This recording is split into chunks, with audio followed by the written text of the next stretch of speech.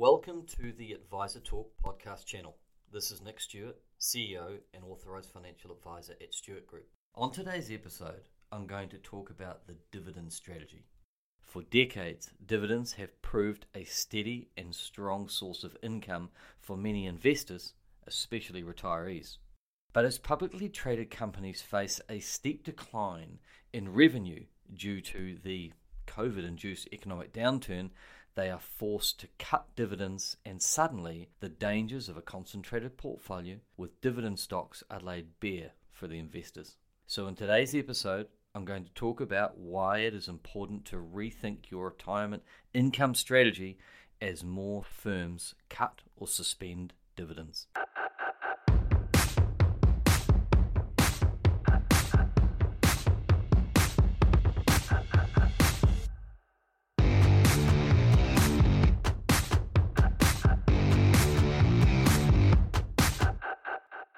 The COVID-induced economic downturn is taking a toll on a very popular source of income for retirees, namely dividends. A dividend is a payment from a company to a shareholder who has invested in the shares of that company. Publicly traded companies that offer dividends usually pay them on a fixed schedule, and the amount given out to shareholders is based on the company's profit and underlying performance. The eligible shareholders will receive the dividends in the form of cash or occasionally additional company shares. Generally, a company's ability to pay a dividend is a sign of good corporate health.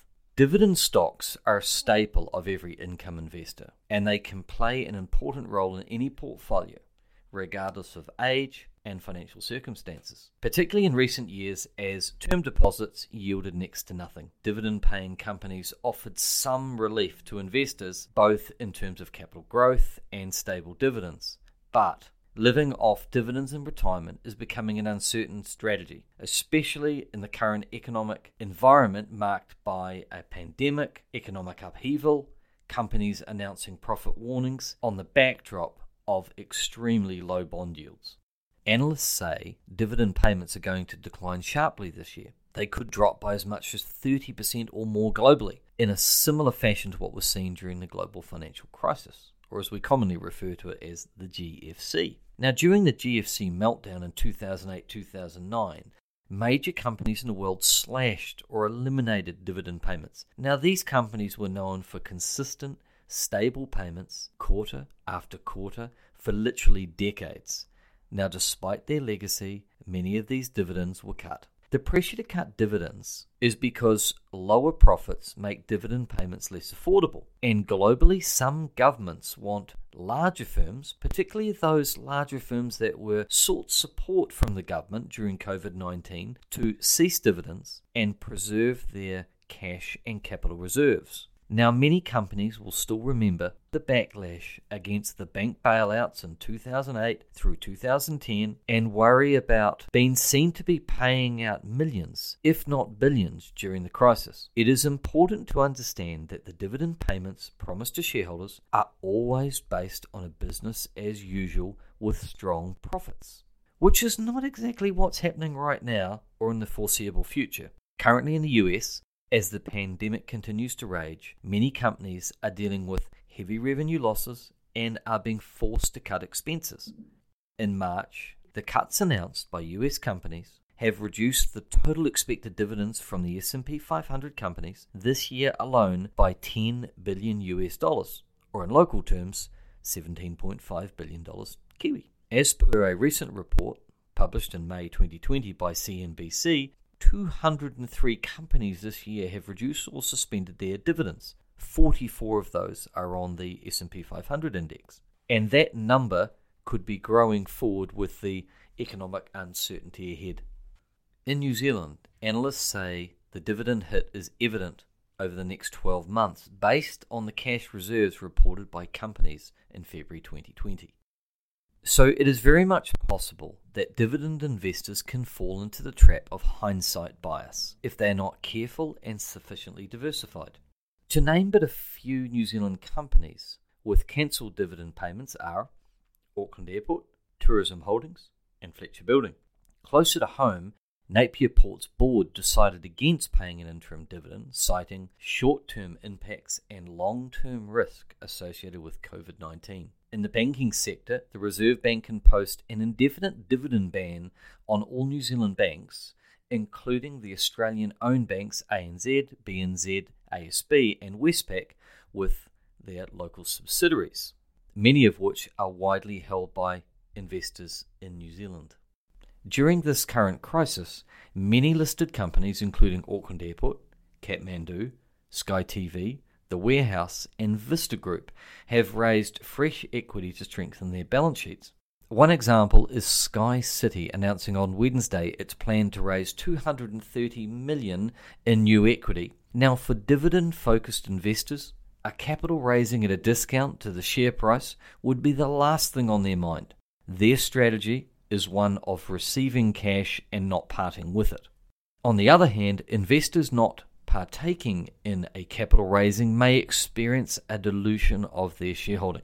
For example, the New Zealand Rugby Union's 5% shareholding in Sky TV has shrunk from $22 million just after they inked their 5-year broadcast deal to $4.2 million now, a substantial decline in their investment after not participating in the recent capital raising. So it is very much possible that dividend investors can fall into the trap of hindsight bias if they are not careful and sufficiently diversified. Dividend stocks, through their nature, are typically not growth focused, because a company that is growing fast and aggressively will not want to part with cash flow and will instead want to retain that capital to grow. Therefore, dividend stocks are typically termed as value stocks rather than growth stocks.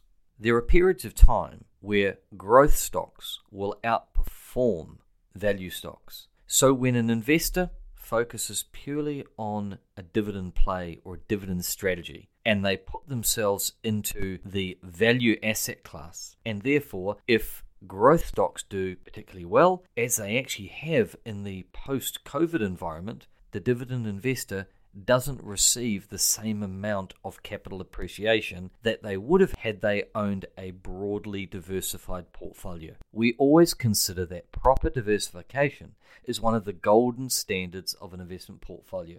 If an investor goes all in on dividend stocks for retirement, he or she would be concentrating entirely on one asset class or investment style, and investors need to understand how much risk they are willing to tolerate and the rate of return that can reasonably be achieved.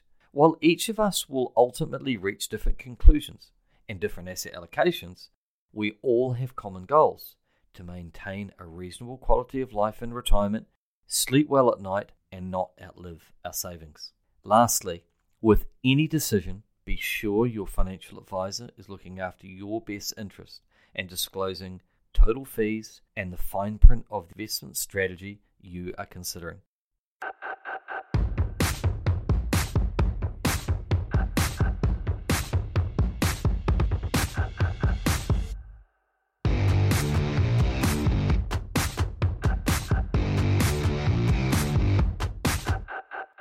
The information provided or any opinions expressed in this podcast are of a general nature and should not be construed or relied on as a recommendation to invest in a financial product or class of financial products. You should seek financial advice specific to your circumstances from an authorized financial advisor before making any decisions. A disclosure statement can be obtained free of charge by calling 0800 878 961 or visiting our website www.stewartgroup.co.nz.